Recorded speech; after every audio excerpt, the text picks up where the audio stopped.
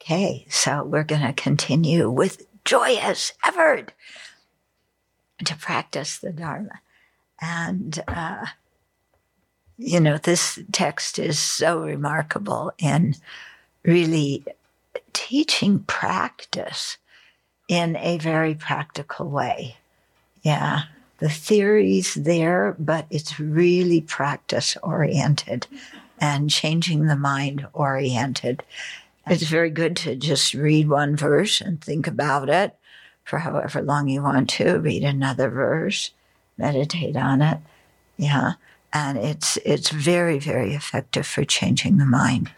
And especially, I think, a good way to do it, because a lot of what is taught in the book, it sounds wonderful, but we've never done it before.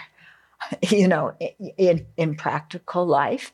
And some of it we can't even imagine doing. But what's really helpful in our meditation is to imagine doing some of these virtuous actions, or imagine abstaining from some of these non-virtuous ones that Shantideva talks about. Because if you can't imagine doing it, then for sure you can't do it. Yeah, somebody was talking last week about, or a few weeks ago, about golfers, imagining putting their thing, and it turned out as well as if they had actually practiced doing it.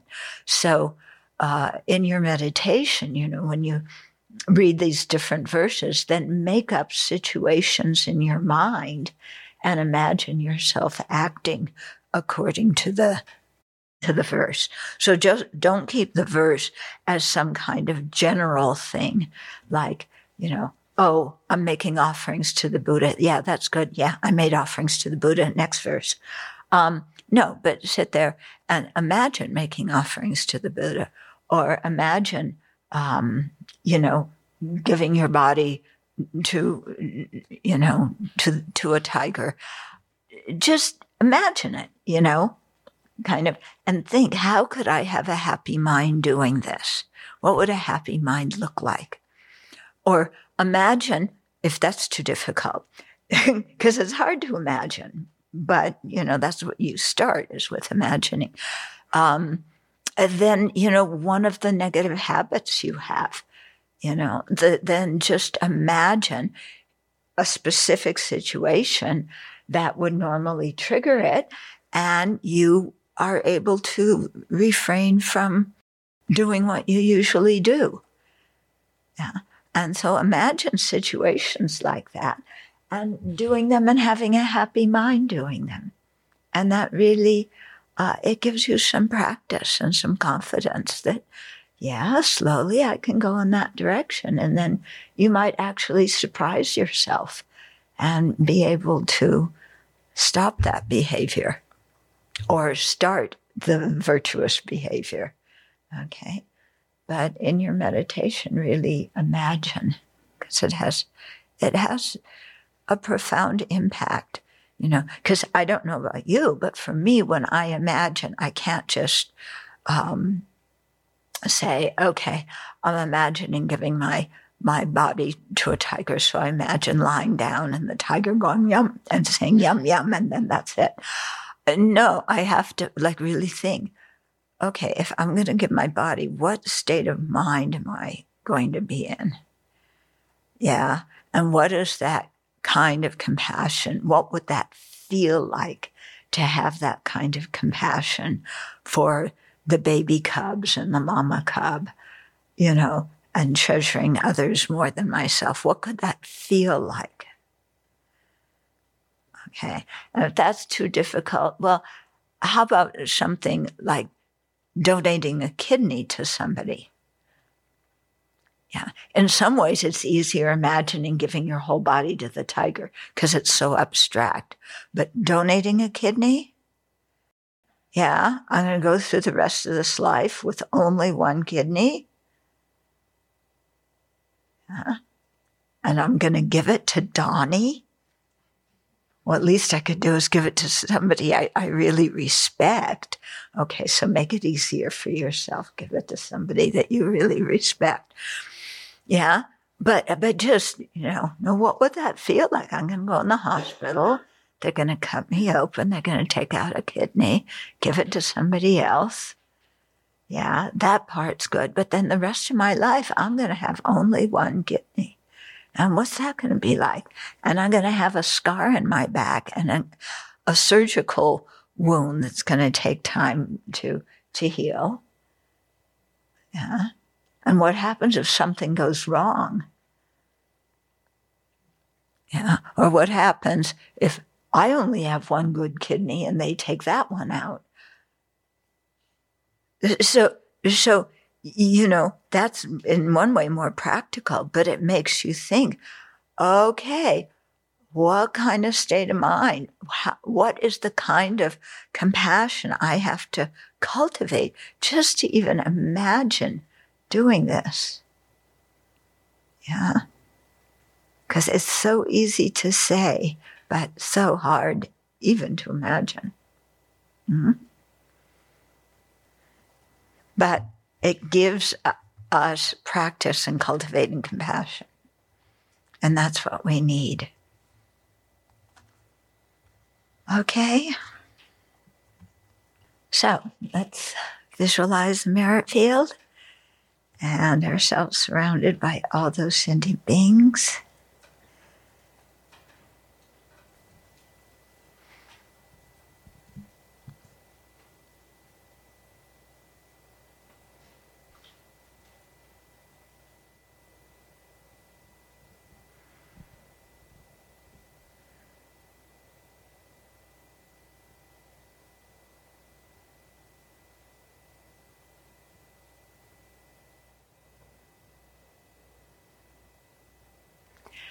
So in the teachings about karma, it said that when we join a group for the purpose that the group was formed, and then we do that action, the purpose for which the group was formed, then the karma we create becomes very powerful because we're doing it together with others. And so we're reinforcing each other's motivations and actions and rejoicing in each other's actions. So at the beginning of every teaching, we cultivate bodhicitta. And cultivating the two bodhicittas is the whole reason that this group was formed. So when we individually cultivate bodhicitta together with everybody else in the group as the motivation for the teaching, then that bodhicitta we cultivate as a group becomes quite powerful. And you can feel it. It's much more powerful than us as one individual cultivating bodhicitta, because our attitude is joined together with that of everybody else in the group. And we are all going in the same direction with that. So take a minute and cultivate your bodhicitta intention.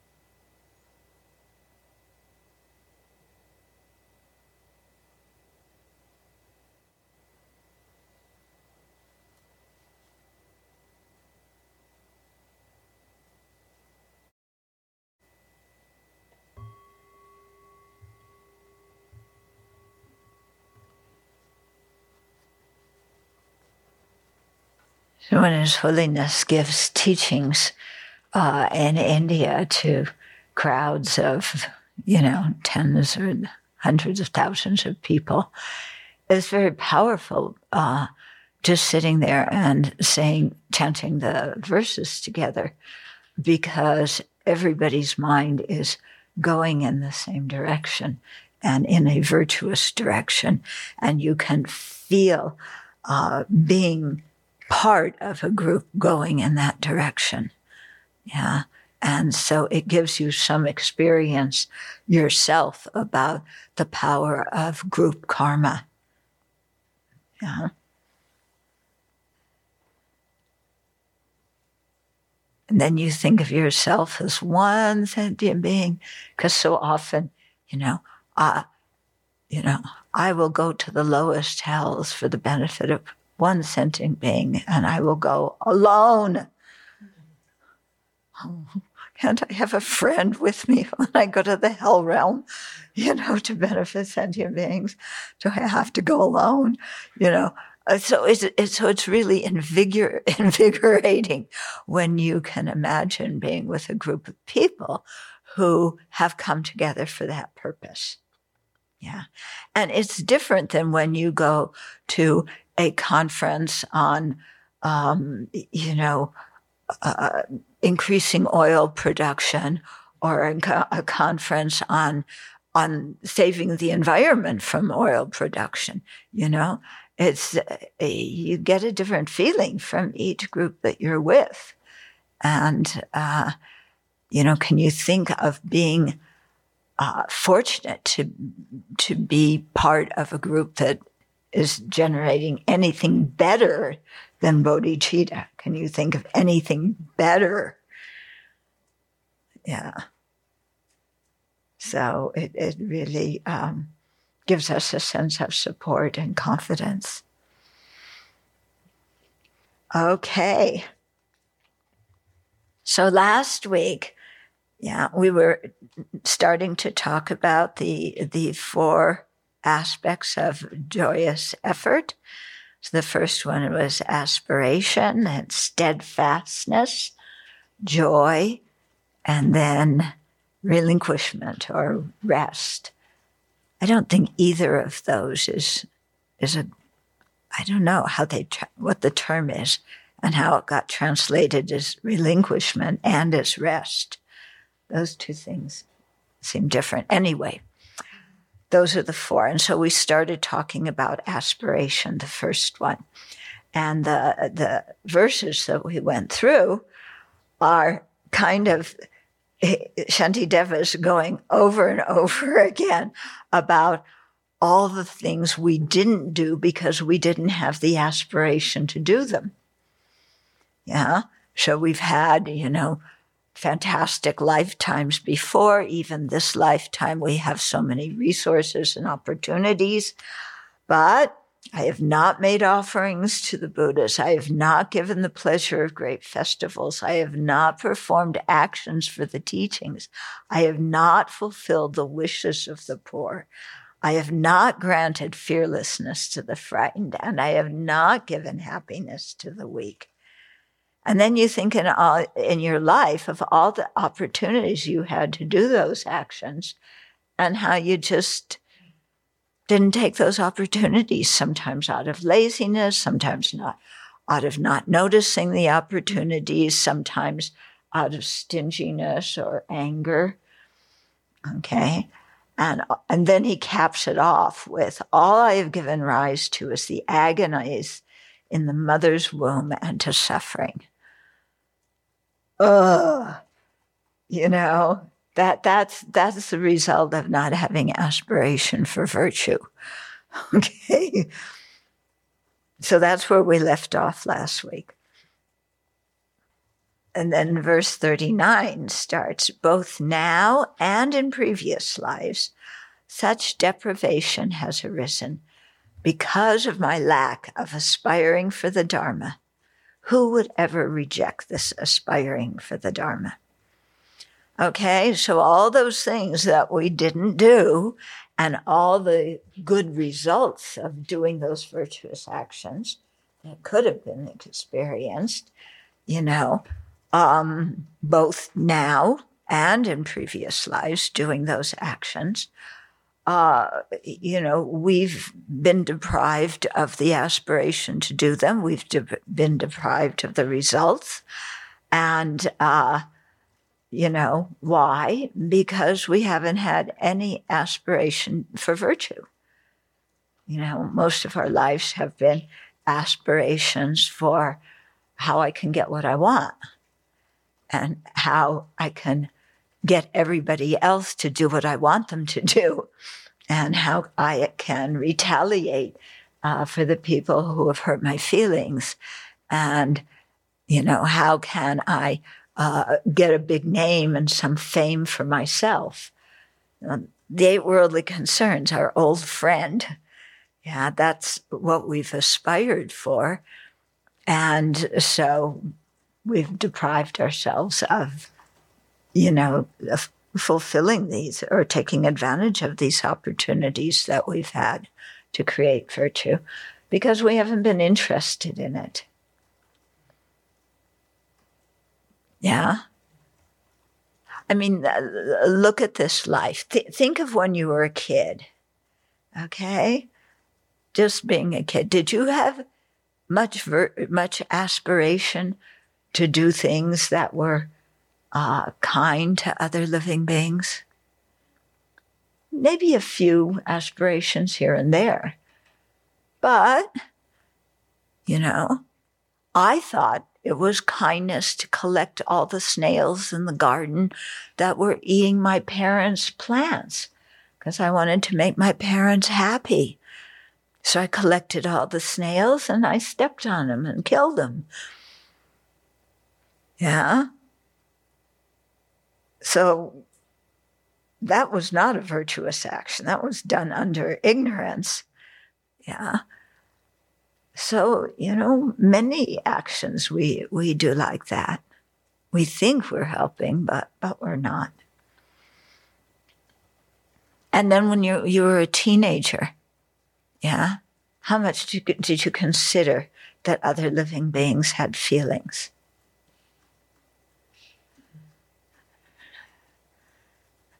Not much. Yeah. As a teenager, we were totally self-absorbed. 108% self-absorbed. Yeah? So no chance then. What about in our young adult? Your 20s and 30s. How much virtue did we create then? Well, my early 20s were a disaster. I met the Dharma in my 20s, so that part was good. But even then, attachment was so strong. Anger was so strong. Not like it's that much better now. Okay. So you think of so many opportunities there were, and also opportunities that we didn't take advantage through ignorance. My whole time in Italy was an amazing opportunity to, and I tried practicing chapter 6 because I would go back to my room and study it every evening. And then I would flunk the exam the next day as soon, So there was an opportunity, but I really wasn't capable of taking advantage. Or there were things where, I did things for people that I didn't like because I thought, okay, I have to get over my anger and I have to, cherish others more than myself. So yeah, I'm going to give them this opportunity. Because I'm trying to act like a bodhisattva. But what was in my mind, I did the actions, and then I was resentful. Yeah. I remember in particular, there was one of them that, anyway, so somebody had given me a postcard of the previous life of Senchab Sirkum Rinpoche, who's my root teacher. And it was taken in Spiti, I think not too long before he passed away. And he was riding on a yak. And Spiti is in the Himalaya areas of India. And it was this beautiful picture of Rinpoche riding on a yak going to villages in Spiti to share the Dharma with the people there. And it was just, one picture. And I thought it was so beautiful. I love that picture. And one of these saw it and said, "Oh, that's such a nice picture." And then my mind went, "He likes it. I'm so attached to it. I should give it up and cherish him more than myself." Okay. I'm going to gather all my strength and give him this picture because I cherish this jerk more than myself. You know? And I gave him the picture. And I thought, okay, because Dargit would be proud of me. I overcame my self-centeredness. But it was really painful. So you can see how many years later I'm still hanging on to it. Not that I think of that picture every day and miss having that picture every day. Years go by and I don't think of it. Yeah. Then you think of it. Oh, he got it. I wonder if he even cherishes it. It's this wonderful picture. Maybe he probably just threw it away or, who knows what he did. Yeah.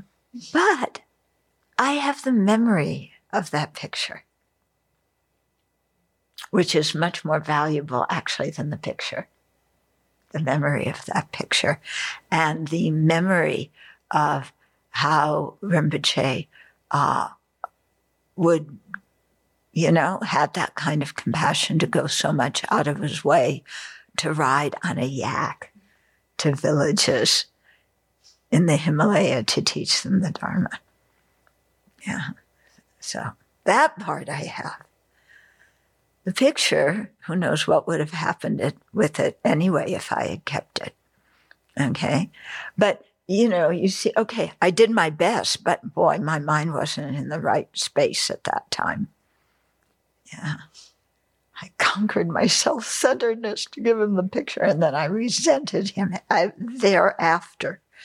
Okay. To this day, because I've seen all the other things he's done to harm me, and in the interim, I've probably made up a lot of those things.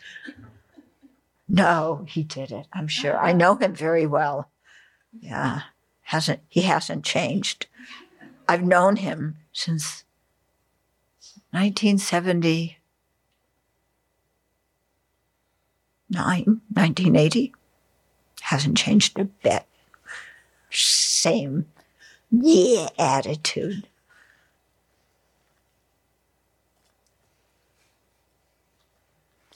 Except now he thinks he's a really big shot because he gets to do this and that and translate for this and that.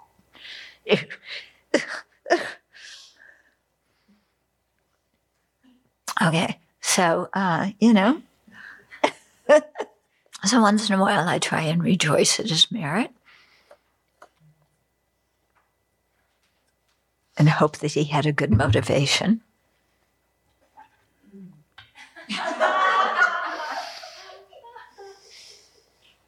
Him have a good motivation, and other people agree with me about what he's like. And this, I'm not talking about Sam. I'm talking about another one. Okay?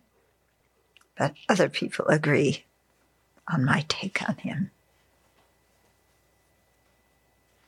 Okay. Of course, I could tell you who he is, and then you could go ask him what he thinks of me. Yeah, I'm sure he'll only praise me.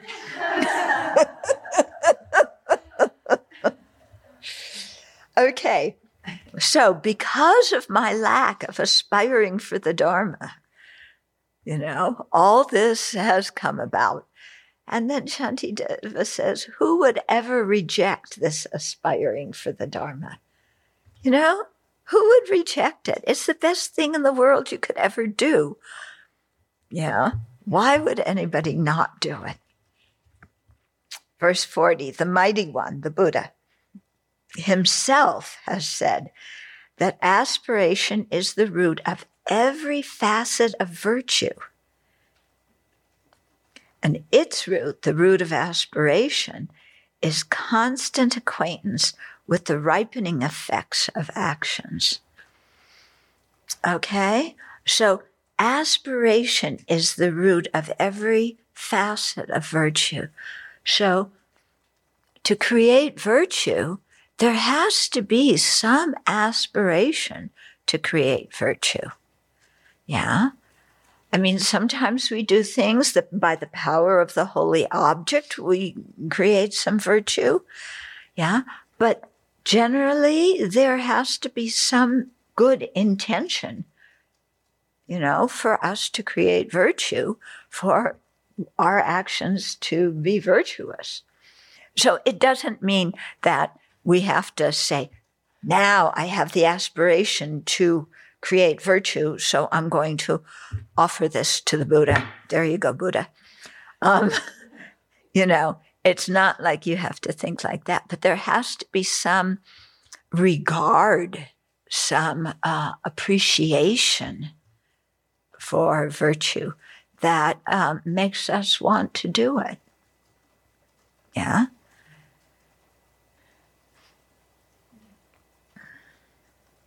Okay, and the root of that aspiration is constant acquaintance. That's not once every 5 years, but constant acquaintance with the ripening effects of actions. So a strong familiarity with the law of karma and its effects. Yeah, and that our actions create effects. And when we really think about that before we do certain actions, that will have a strong effect on our mind. Yeah. If you're about ready to say something really snarky to somebody, yeah, and you think of the effect, the ripening of that action and the 3 or 4 ways in which it ripens, then you have much more impetus to not do it. Yeah. If you're feeling lazy about setting up your altar in the morning, or lazy about going to meditation session, because that little toe keeps, being such a pain in the tush. If you don't have an aspiration for virtue, then you're going to stay in bed and nurse your little toe and feel sorry for yourself.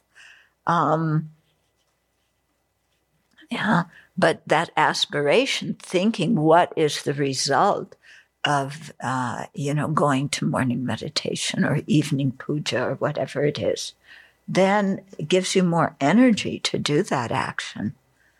Yeah. So we have to think about karma and the results of our actions, not just see our actions as staccato events, like, okay, I did that. That's the action, just that 5 minutes or whatever it is. But to see, okay, what came before that motivated me to do that action?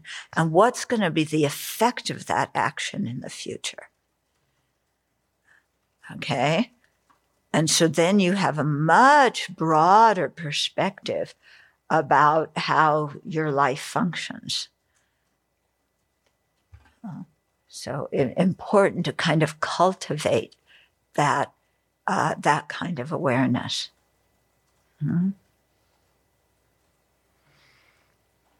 Okay, so then 41, physical pain, mental unhappiness, all the various kinds of fear, as well as separation from what is desired, all arise from an unwholesome way of life. So isn't this interesting? we're on the fourth paramita, joyous effort. And what's he talking about again? Karma and its effects. Yeah? Which comes very early in the Lam Rim and is the root of ethical conduct. And here it is again, we're a good chunk way through the book. And he's talking about it again. Interesting, huh? So don't ever think, I've mastered karma and its effects. And I got it, causes bring results. Yeah, I knew that in second grade. No, we didn't. And we still don't appreciate it now. And that's why he's saying it again. Okay? So if we don't aspire for virtue and we just let gravity take its course, gravity being the tendency towards non-virtue due to ignorance, then what are the results going to be? Physical pain. Yeah. Why is your little toe hurting so much? Why is your back hurting? Why is your stomach hurting? Why is your head hurting? Yeah. Mental unhappiness. Why are you sulking? Why do you feel like nobody cares about you? Why do you feel like everybody doesn't appreciate your efforts? Why do you feel ignored and unloved and unappreciated? Okay. All the various kinds of fear. Why are you afraid of giving a BBC? Why are you afraid of leading a meditation? Huh? Why are you afraid of, working in the forest? Why are you afraid of driving a car? Why are you afraid of what people are going to think about you? Why are you afraid of people shaming you? Yeah. Why? Yeah. And then the pain from the separation from what is desired. Yeah. Why are we separated from the people that we care about? Why are we separated from our spiritual mentors and the opportunity to study the Dharma? Yeah. Why are we separated from living in peaceful places? Why are we separated from having a political system that functions fairly? Yeah. Why? Okay. So all arise from an unwholesome way of life. Okay. So yes, there are external conditions that occur in all these situations that I just went through. But why are we experiencing pain due to those conditions? Yeah. That is due to our unwholesome way of life. Just being totally self-preoccupied, not having aspiration for virtue. Yeah. Or having an aspiration of virtue that is mixed in with getting our way and having a good reputation.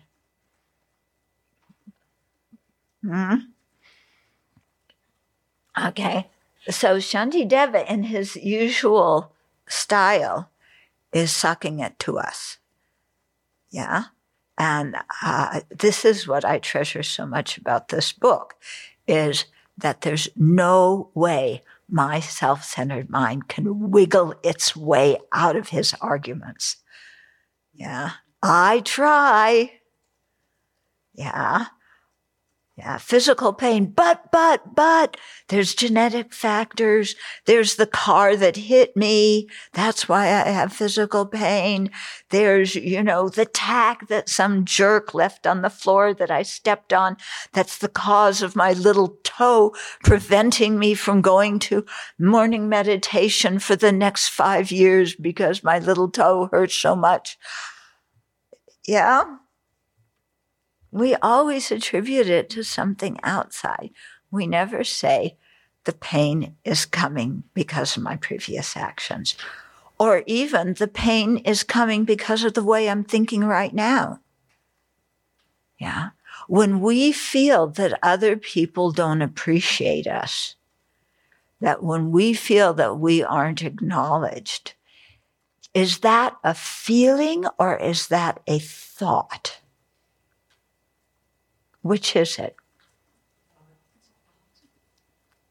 Is it a feeling or a thought? It's a thought. It's not a feeling. This is a thought. Who's thinking that thought?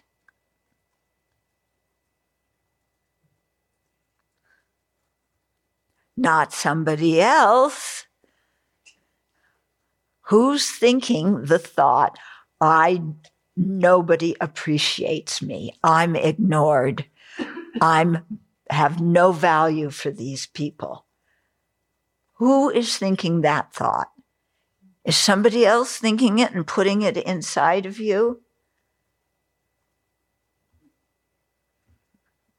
Yeah. Do you have no control over your thoughts? It sure seems like that sometimes, doesn't it?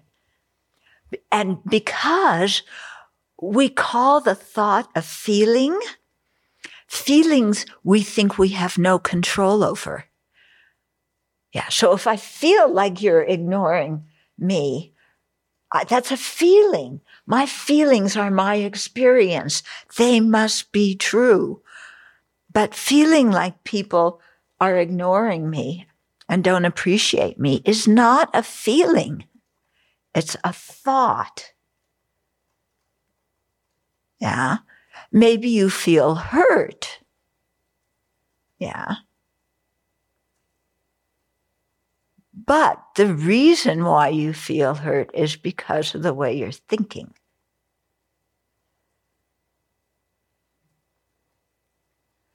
And this is difficult to own up to. Okay?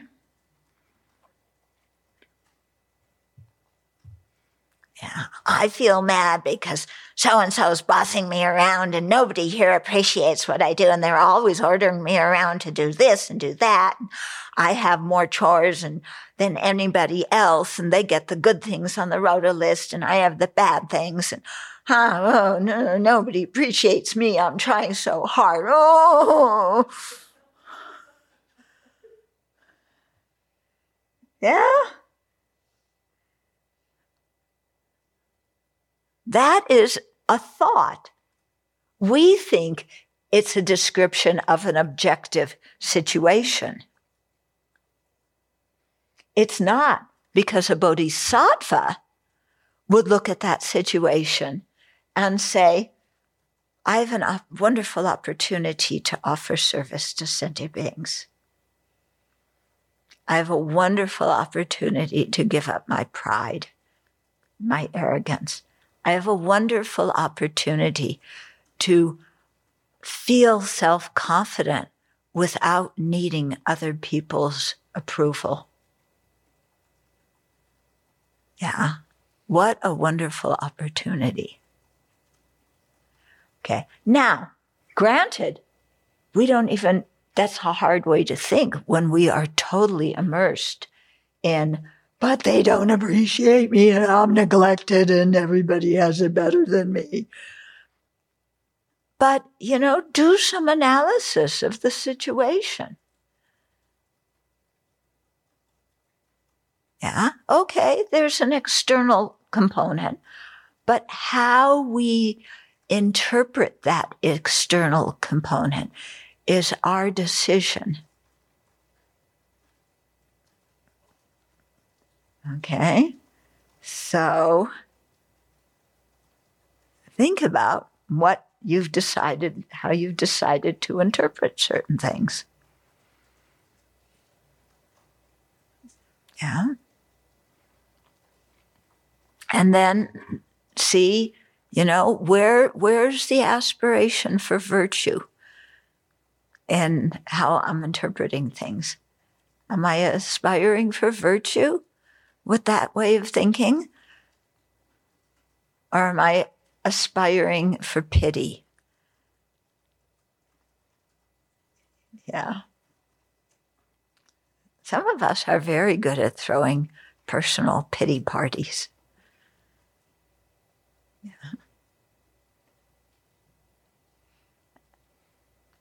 And then you think, well, at least I'm not living in Ukraine right now. I have a very good experience. But then you think, yes, but when I was a child, I was told to eat all the food on my plate because children were starving in China. Why do I have to eat this food I don't like because children are starving in China? This is just guilt trip.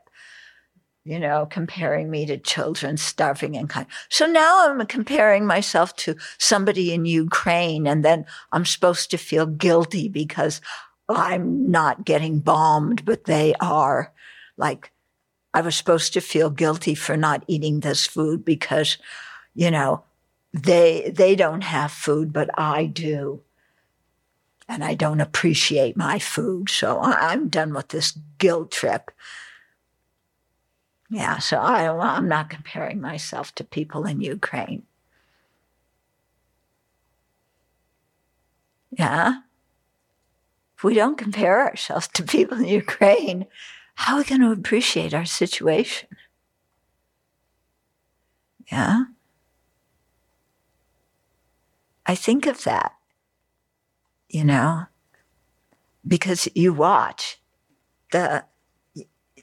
like right now, that steel factory, Azovstal, or whatever it is, in Mariupol, they are bombing it nonstop. And you watch the videos, and it's just one missile after the other. And there's not just troops inside, but there's kids inside. And adults inside. And yes, they've taken out 100 or 200 in the last few days, but there's hundreds more inside. And many of them haven't been outdoors to have a breath of fresh air or to see the sun in months because they've been under in the bunkers. Now, how would I feel living in that situation? And the food and water are running short. How would I feel?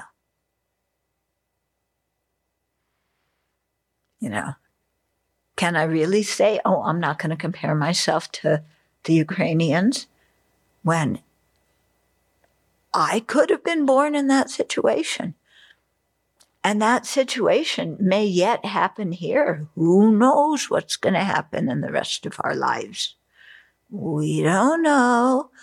Last year, the Ukrainians never thought that they would be experiencing what they're experiencing now. Yeah. So maybe it does us some good to think of the fortune and appreciate the good circumstances we have now. We don't have to feel guilty for having them, but we can appreciate them and then use them to create, use the situation to create virtue. And use the situation to imagine, I'm living in that bunker at the bottom, in the bottom of a steel factory that is the only remaining holdout in the whole town of Mariupol. And it's getting bombed day and night. And they said that yesterday the Russian soldiers even breached the perimeter. How am I going to practice Dharma in that situation? Yeah, imagine being there. And how am I going to practice Dharma? Yeah, are you going to get up every morning and do your practice? Or are you going to look around? Oh, there's a bunch of people here that I don't know. They may judge me if I sit in meditation, and if I'm saying prayers or something, it may make them uncomfortable. So I'm not going to do that. I just will live Dharma in my life, and I'm not going to do my practice because it'll make them uncomfortable. Have we ever asked them if they'll be uncomfortable? Maybe they'll be inspired. But we're too self-conscious to think of that. Okay? When there's limited water and food, would I share it?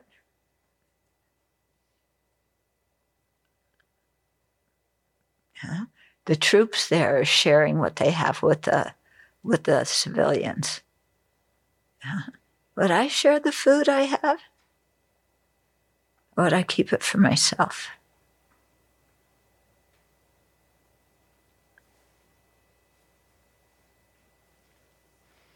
Yeah. Stuff it in my donka. Okay, so, just to imagine, how would I practice Dharma in that kind of situation? And then, you come back to this book. What do I need? How do I develop the way of thinking? Yeah, the kind of aspirations, the regard for virtue that I'm going to need to have to stay positive if I'm in an underground bunker for a couple of months and it's getting bombed. And you practice that in your meditation. You imagine that in your meditation. Okay? So this is how you integrate the Dharma with your mind. It's not by memorizing lists. Memorizing lists gives you the opportunity to remember what to practice. But we have to practice it. Okay. So all of that arises from an unwholesome way of life. And 42, however, by committing wholesome actions, which are motivated by aspiration in the mind, wherever I go, I shall be presented with tokens of the fruit of that merit. Okay? Think about the Dalai Lama. Wherever he goes, not every place he goes, but most places he goes,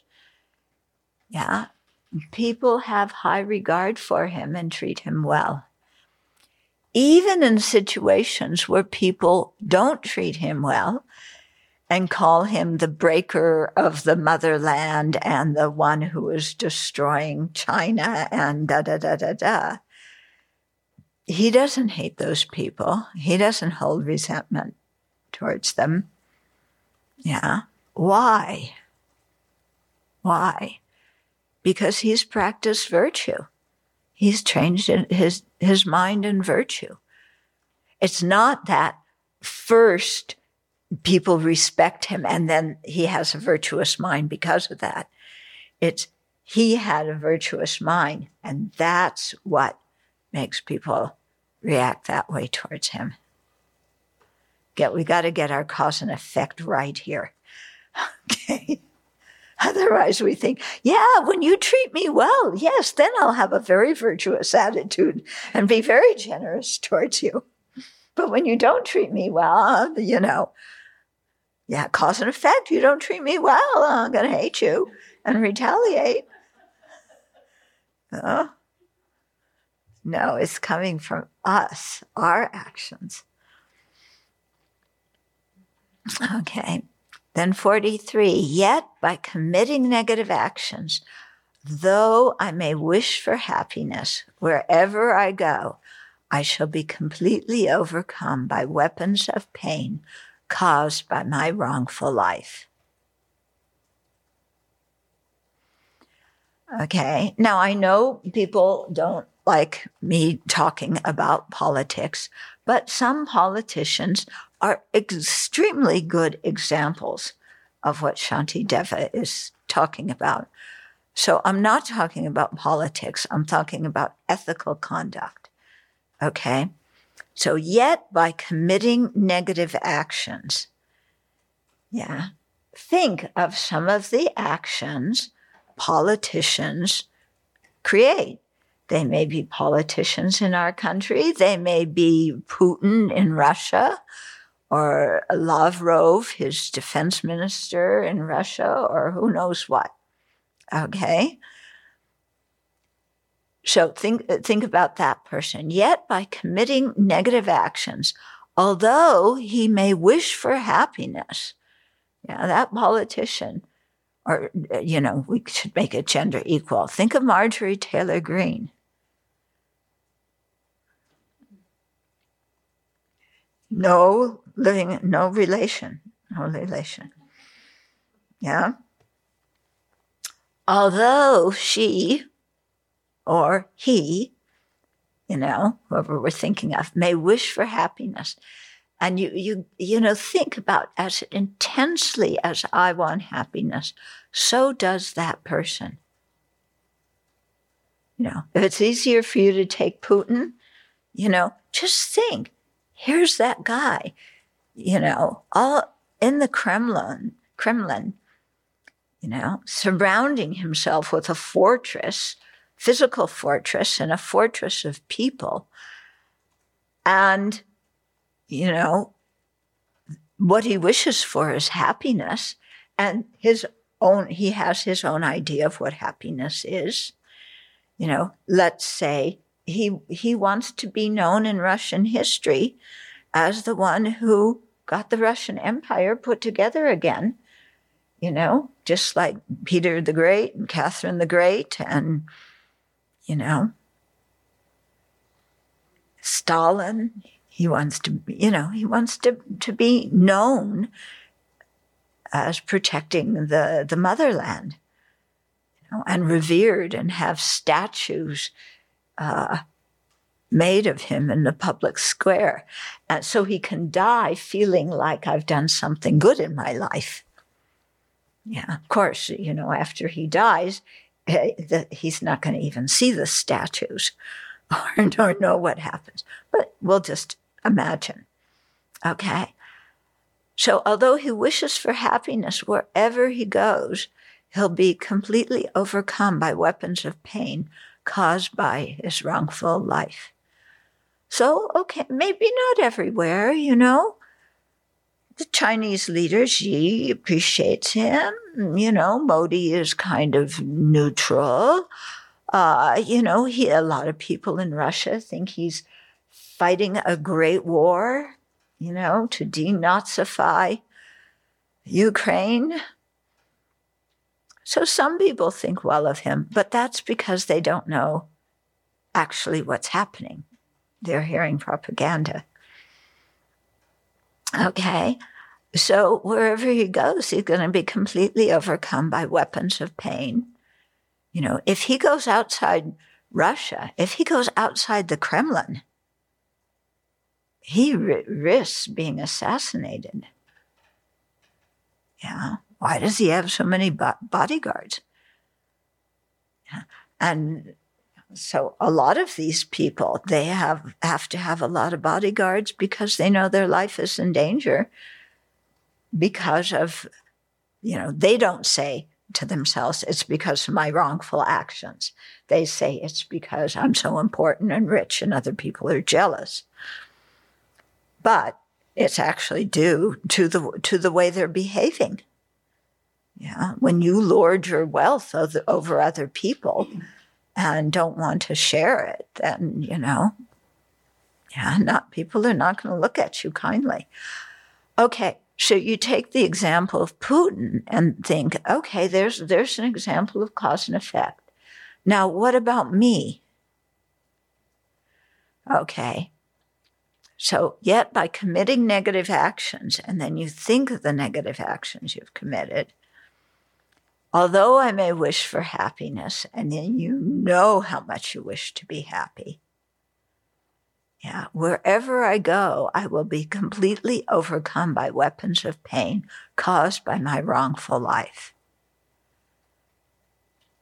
Again, maybe not everywhere, but a lot of places. And maybe by the people I care about most. Yeah, and what's brought that on? My own actions. Hmm.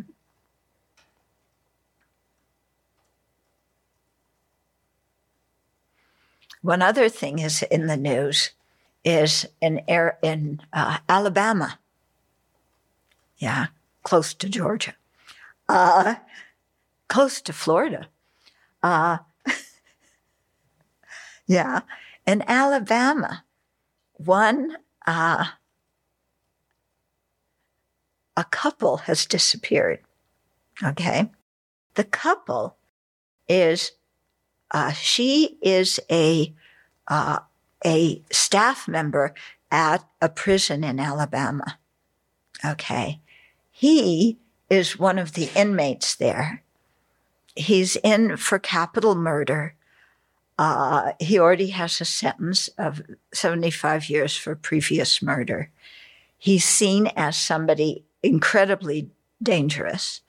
She was a model employee, totally model employee. And a few days ago, they both disappeared.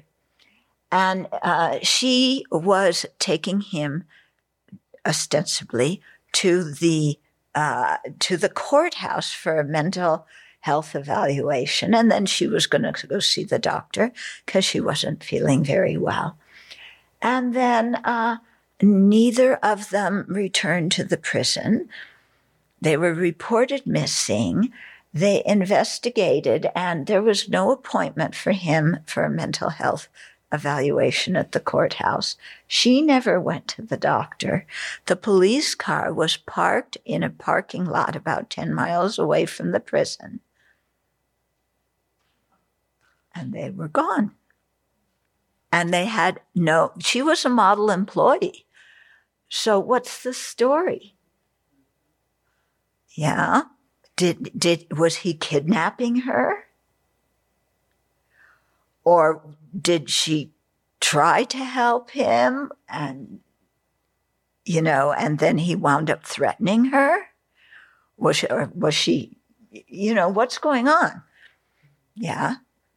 Were they having some kind of who knows what going on? Okay. So, of course, they are on the most wanted list right now. Yeah. They've discovered that she sold her house last month for about half the price it was worth. She turned in her retirement papers right before she left, although they haven't been processed. And some of the other guys on the tier where he was said that he got some special favors like extra food or different things that she provided. And the whole prison staff is stumped because she's worked there for like 20 years. And she was this model employee. And what in the world is going on? Nobody knows. Okay. They do think now, they have some video thing, that they left the police car at the shopping center. And she had bought another car recently that had been parked at the shopping center the previous night. And there was some video of them getting into that car. But what really is going on? Okay. So, yeah, here's another. Yet by committing negative actions, although they may wish for happiness, Wherever they go, they will be completely overcome by weapons of pain caused by their wrongful life. He is considered extremely dangerous. She, as a prison staff member, she was armed, she had a pistol, and they think that somehow so they assume that he has the gun now too, and they may have a shotgun as well. So extremely dangerous, yeah. It's in the national news. Everybody's looking for them. They've told the Mexican and Canadian immigration officials. Yeah, what's the result of this going to be? Yeah. Because they're afraid that even if she was helping him voluntarily, she is still in great danger, because one of his former girlfriends called into the police and said to her, leave as soon as you can, turn yourself in, don't be with this guy. Okay? So who knows? Maybe we did something like that in a previous life. Maybe we were like him in a previous life. Maybe we were like her in a previous life. Maybe we were like Putin in a previous life. So you just think about karma, and yeah, many times I am as out to lunch as those people are, thinking that what I do is going to bring happiness, and all it's going to do is bring misery to myself and others. So no wonder my little toe hurts. If that is all I experience from these kind of horrible actions, listen, it's fine. My little toe can hurt as much as it wants, and I'm still going to morning meditation because I know what I need to do now in this life in order to have a better situation and be able to create the cause for a precious human life, to create the cause to be near my teachers, in a next life. Yeah. So your little toe, your stomach, whatever it is, no big deal. Yeah. Having to give a BBC more than once a month. I will guarantee that you will live through that. Yeah.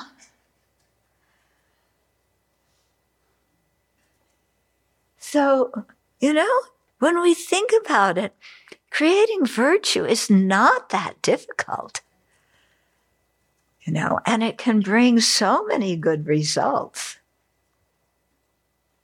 So let's create that aspiration, yeah, and not just let the other mind, the mind that thinks it's seeing the objective, the reality of, nobody appreciates me and nobody loves me and all this stuff, let that mind go to sleep forever.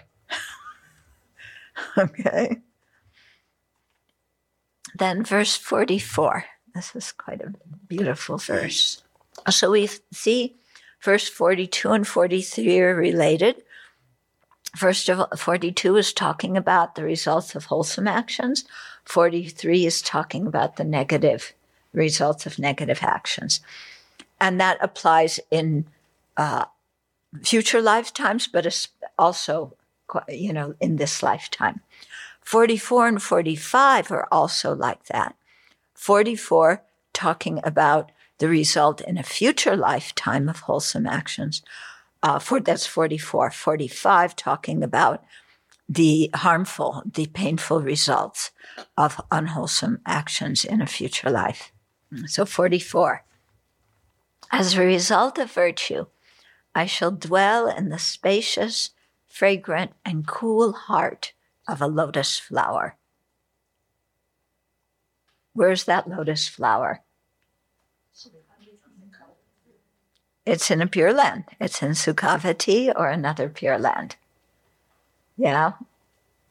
Okay. It could be in a Sambhogakaya Pure Land. Yeah. It could be in Amitabha's or Akshobhya's Pure Land or some other Buddhist Pure Land. Okay. I shall dwell in the spacious, fragrant, cool heart of a lotus flower. Yeah. So not in a bunker, in a steel factory that's getting bombed.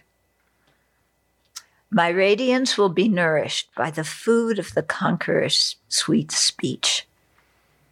Okay, so how are we being nourished? By the Dharma teachings. Yeah, the conqueror's sweet speech. And that's nourishment to our heart, to our mind. And that increases our radiance. So it could be our mental radiance, the physical radiance. It could be the vibe around us. Yeah.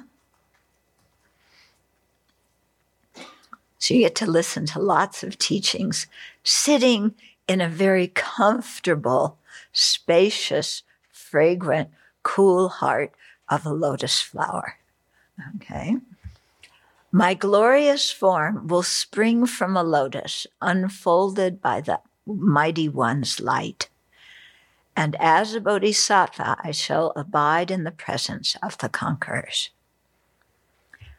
So they say in Amitabha's Pure Land, when we talk about the nine lotuses, yeah, for somebody who gets born in Amitabha's Pure Land, so there's 9 stages of lotuses, and depending on the amount of virtue and the kind of virtue you have, you're born in one of those lotuses. And similarly, according to the virtue, those lotuses may open very quickly, or they may take a really long time to open. Okay? So here, my glorious form. So you're not going to have this thing. Okay? If you think you're going to have this thing with you in Amitabha's Pure Land, forget it. Yeah, you're going to have a glorious form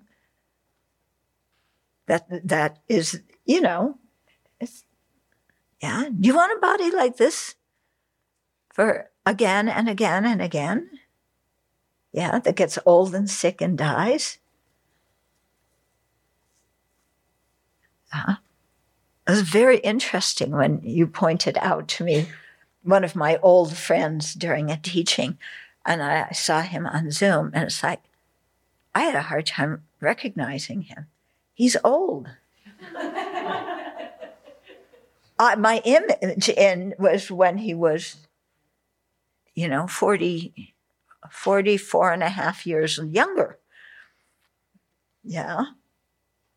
And now he's old. And this morning I got an email from another old friend from that time. I looked at the picture. I'm going, that's him? He's old. And he looks like an old man. It's amazing. Imagine that. But me, I'm still 21 and ready to go. Yeah. That face in the mirror doesn't, it's still that 21-year-old face. And I have so much energy, just like I did before. And let's go for it, But then I wonder if they see a picture of me, what they're going to say.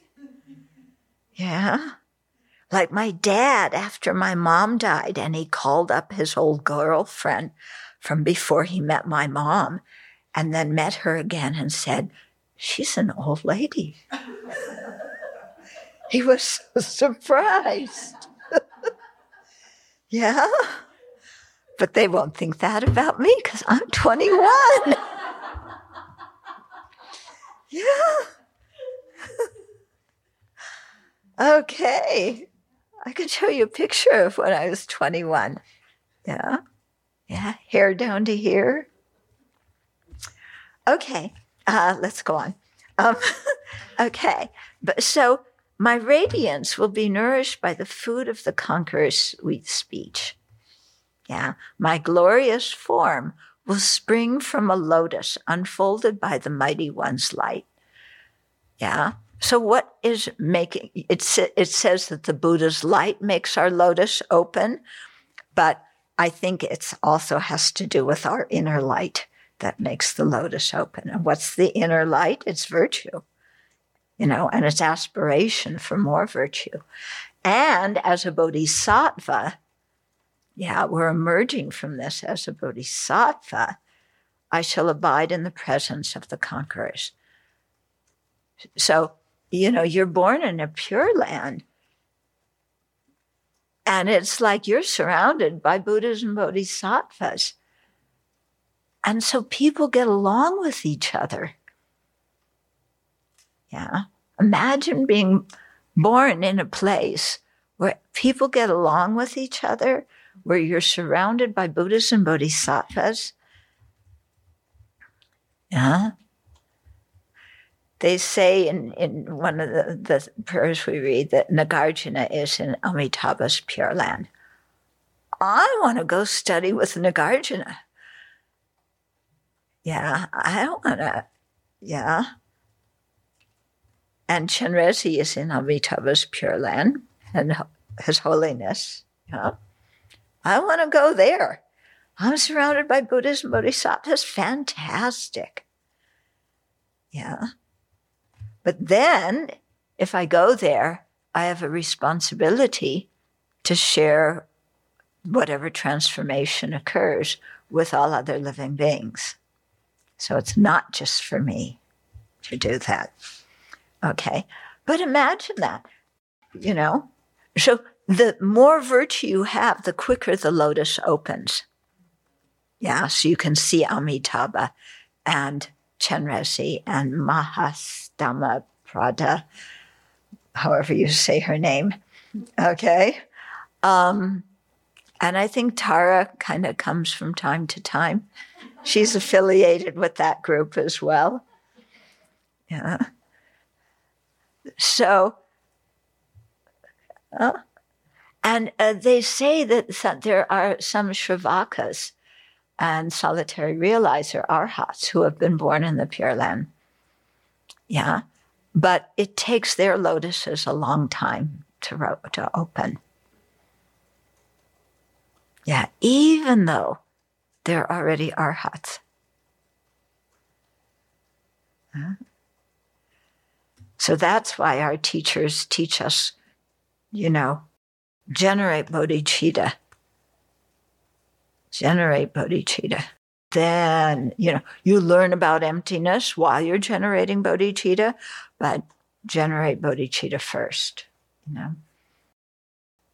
Unless you're a sharp faculty disciple, and then you can realize emptiness first, then generate bodhicitta, then go ahead. Okay. Then verse 45. So 44, result of living a life of virtue. Verse 45, however, as a result of non-virtue, this is in our next life, my skin will be ripped off by the henchmen of Yama. Yama's the Lord of Death. In this feeble state, liquid copper melted by tremendous heat will be poured into my body. Pierced by flaming swords and daggers, my flesh will be cut into 100 pieces, and I shall tumble upon the fiercely blazing iron ground.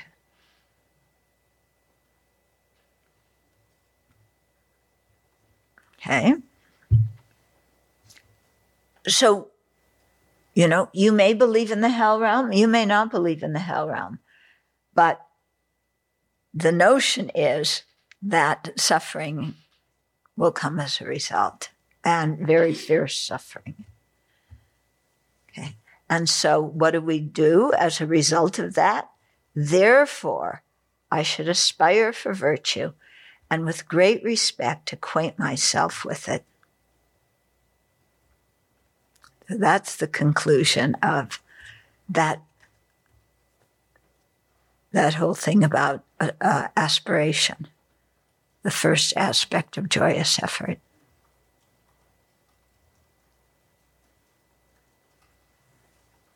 Okay.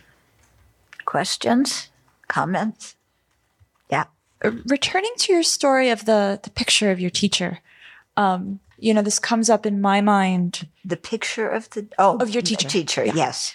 For instance, if I am angry about needing to vacuum, I can vacuum and try to tell myself why I don't need to be angry. Or I could go and sit in the meditation hall and really cultivate a positive motivation and maybe never get around to vacuuming. So do you feel like you should have just waited to give the picture until you had a more positive state of mind? Or do you think you did, the best thing you could have done in the situation? Well,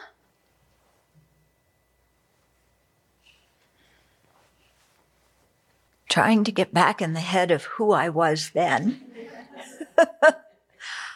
I think at the time I did the best I could. I'm glad I gave him the picture. I'm glad. I actually don't resent him anymore. Too many better things to do in my life than resent somebody from something that happened how many decades ago. And I meet him occasionally and talk to him, and, it's okay. I don't say, do you have that picture? What did you do with that picture? Did you know how much I sacrificed to give you that picture? I don't say that, and I don't usually think that either, okay? But I gave him the picture, and that didn't mean that it stopped there, because I went back to my room. And I know when I feel resentment, and I know when I have resentment, I need to practice and do something with my mind. So it did stimulate me to practice more. Yeah, because there's no way I wanted to walk around with resentment, especially with something having to do with my root teacher. I don't want to hold on to that. Okay.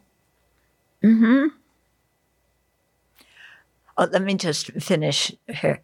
So regarding your question about vacuuming, does that mean that instead of vacuuming, you should go in the meditation hall and calm down, and then maybe, in 5 weeks when you feel better, vacuum the floor? No. Ruth? Thank you. I wanted to ask about the meditating on being in a bunker for 2 months. And the purpose is to appreciate the life we have versus... Yeah, to appreciate our present circumstances and to think, because we don't know what will happen in our life. Yeah. And if we are a bodhisattva wannabe, we will experience difficulties. Yeah. And be in very difficult situations. So how could we practice if we were in that bunker in Mariupol? How am I going to practice the Dharma? How will I keep a happy mind? How can I influence the other people around me and give them some joy instead of the kids, being cooped up and the parents worrying about their kids and the troops worrying about, and everybody worrying about getting killed? How can I give some joy that's coming from my heart to those people in that situation? And so how can I keep some positive outlook? Without being attached to this life? It comes down to, how can I not be attached to this life and this body, in order to benefit the people that I'm with in that bunker? Yeah.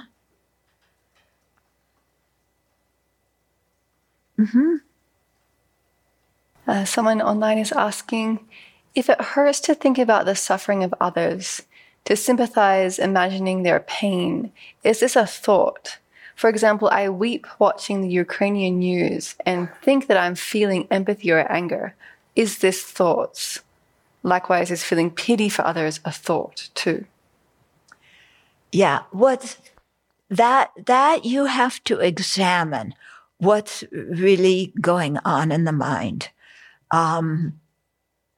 Sometimes when we see others suffer, I mean, we do feel compassion. We wish them to be free. Sometimes it invokes in us the notion that we could suffer like that. And that thought is terrifying to us.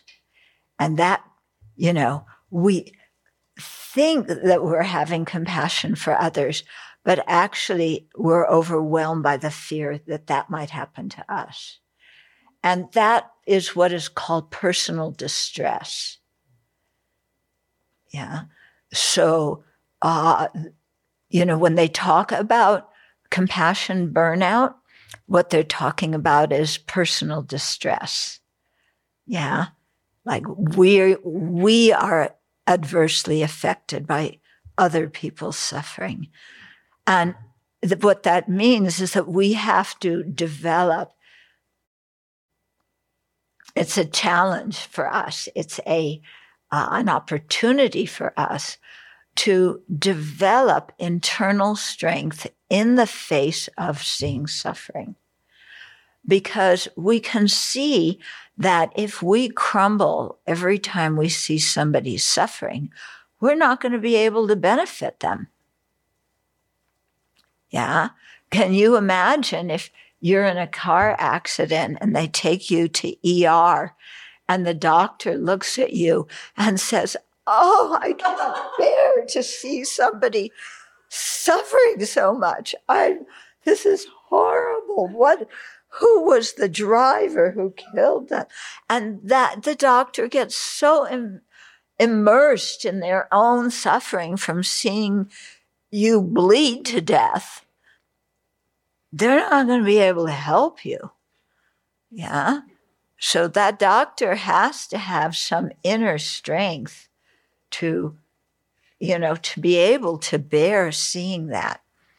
Yeah.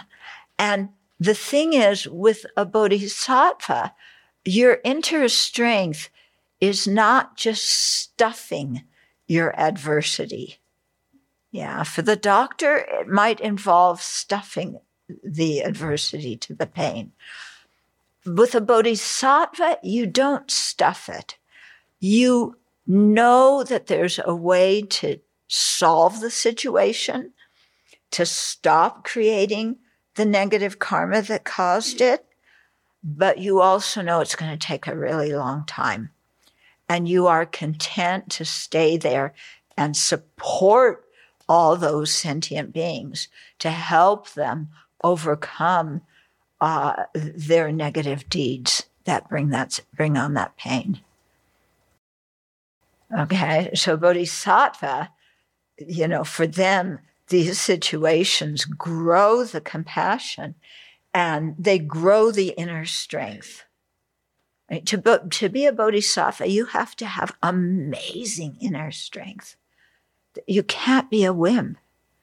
You can't just crumble when something happens that you don't like. Because if you crumble, how are you going to benefit anybody? Then they're all going to have to take care of you because you're falling apart. Yeah. So that's what we get into. And the next aspect is steadfastness, sticking with something. To do that, you have to have that inner strength, that self-confidence.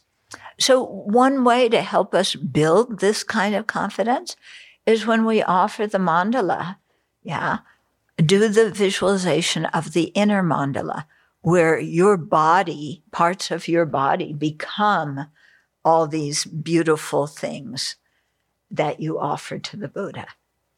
Yeah. Your torso is Mount Meru, your intestines are the rings of the mountains, and so on. Yeah, I've described that before. And so you do that, and you practice. Your body is now taking that form, and you're offering that to the Buddha. And then that helps to build the inner strength to offer the body, to realize that, this body is nothing to be attached to. We know that up here, but when that tick bites, we're very attached to this body.